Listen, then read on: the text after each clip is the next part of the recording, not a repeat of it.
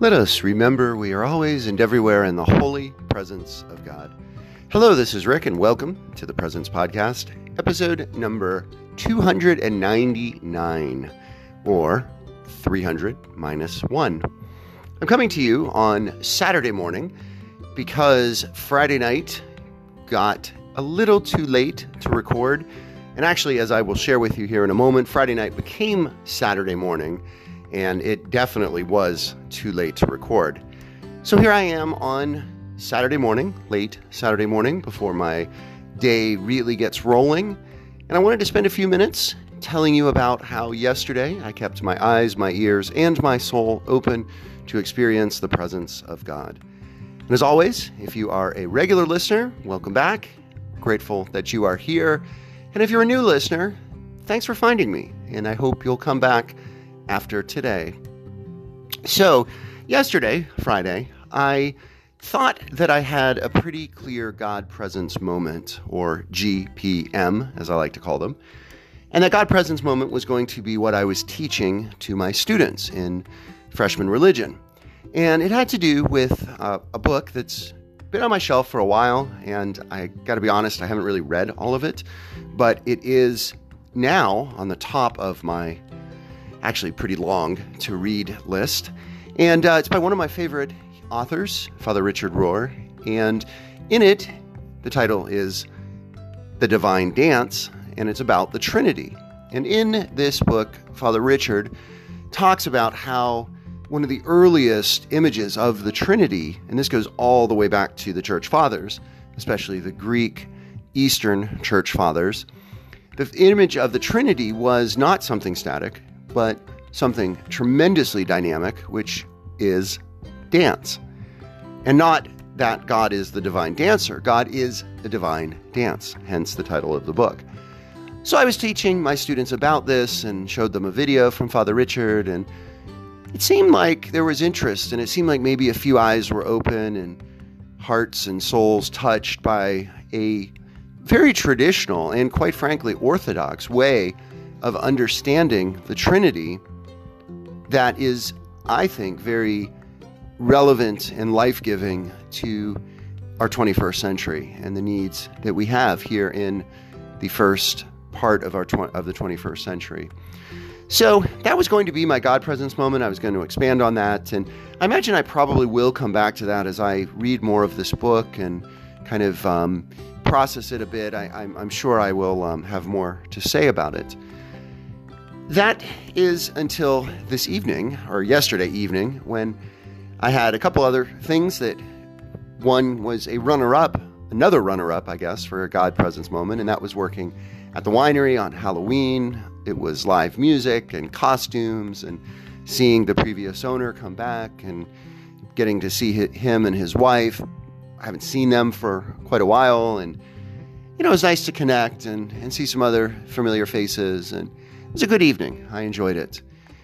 But that was really just warm up also to what would dominate the rest of the evening and into the early morning of Saturday, today. And that was, of course, Game 3 of the World Series. Now, I haven't talked yet about the World Series. And it's kind of funny because one of my top listeners, a GFOP, a good friend of the pod, who is my dad and my mom too. Got to give my mom credit as well. They listen all the time, so a shout out to them. And my dad, a couple week or so ago, when Boston was, rolling through the playoffs, he asked me by text, "Well, are you going to talk about, Boston and the World Series as a God presence moment?" And I said, "Well, not yet." And I said, "I'll know when the time comes to do that." And yesterday and today, the time has come. So just a quick little bit of background. I am a huge Boston Red Sox fan. In fact, they are, I would have to say, my top team right now. I'm a Giants fan, San Francisco Giants. They are my top NL team. Red Sox are in the AL, so I can say that they're definitely my top AL team. But I have other teams from places where I've lived, Pirates, the Astros, and a couple more. Oakland A's, certainly. And I have to say also, aside from soccer, Baseball is my favorite sport. I've never been good at it. I've been on softball teams as an adult and, I've had some fun and done okay.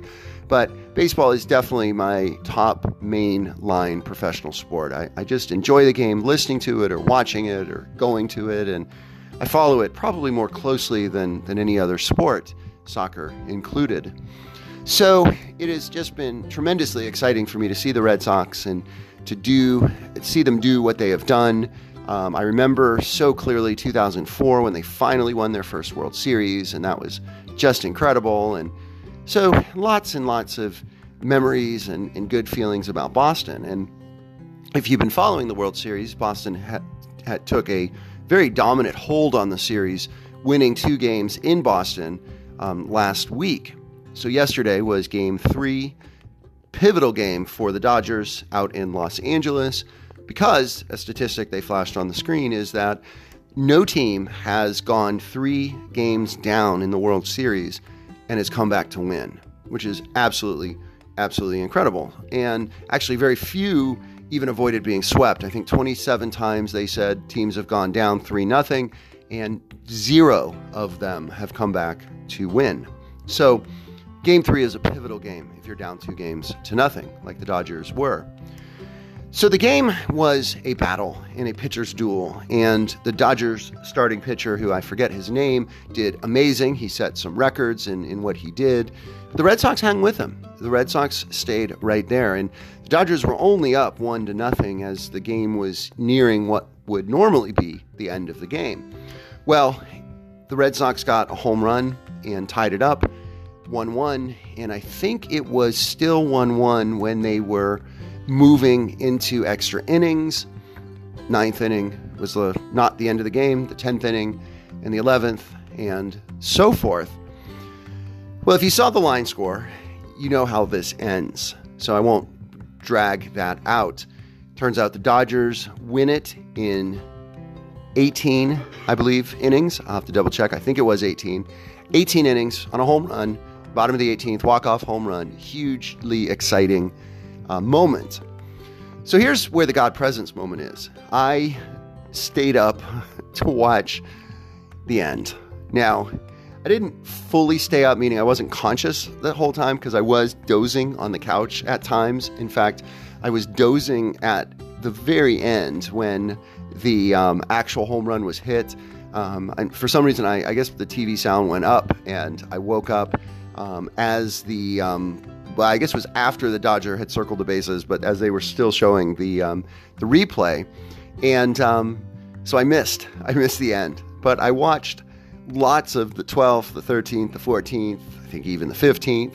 But it wasn't until it was getting later and later that I started dozing, and it was getting late. And you get to that point, I think, where if you're really into a sporting event, you sort of figure like, hey, I've invested this much of my attention. I really don't want to go to bed and just wake up in the morning and see the score. I really want, it's going to wrap up the next inning. It's going to be done. It's going to be done. I know they're going to break through. Well, that was my thought. And I kept staying up and up and up. And it was 1 o'clock and then 2 o'clock.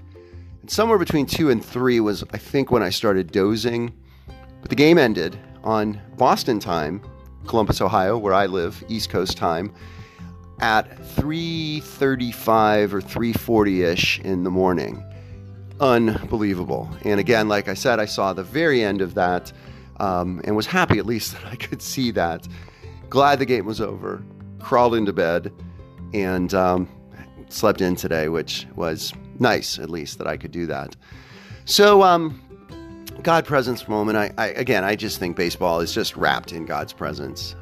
God doesn't discriminate. God isn't a sports fan over this or that, but I do think that certain sports are more, I don't like to use the word holy, but are more conducive, I think, to goodness and kindness and grace. And one of the things about baseball is, the relative lack of violence and the tradition and the statistics that are kept and just the way the game has been played for so very long. And it's really not that different today than it was back 102 years ago, the last time the Red Sox and the Dodgers played. So to have an epic longest World Series game ever, a game like last night and this morning, is not surprising because these are two of the oldest teams in the Major League Baseball, playing in actually two of the three oldest stadiums. Fenway is the oldest, and Dodger Stadium, which was built in 1952. Big difference between 1912, but when Fenway was built, but nevertheless, it was they're both classic teams, classic stadiums, and a heck of a lot of fun to watch. So I close with these questions. Baseball, how are you with it? Are you a fan? Do you think it's too slow, too boring, too dated? And where did you experience God's presence in an activity, a sport, or just something playful? Where did you experience God's presence recently in times like that? So as always, thank you so much for listening. Blessings and peace.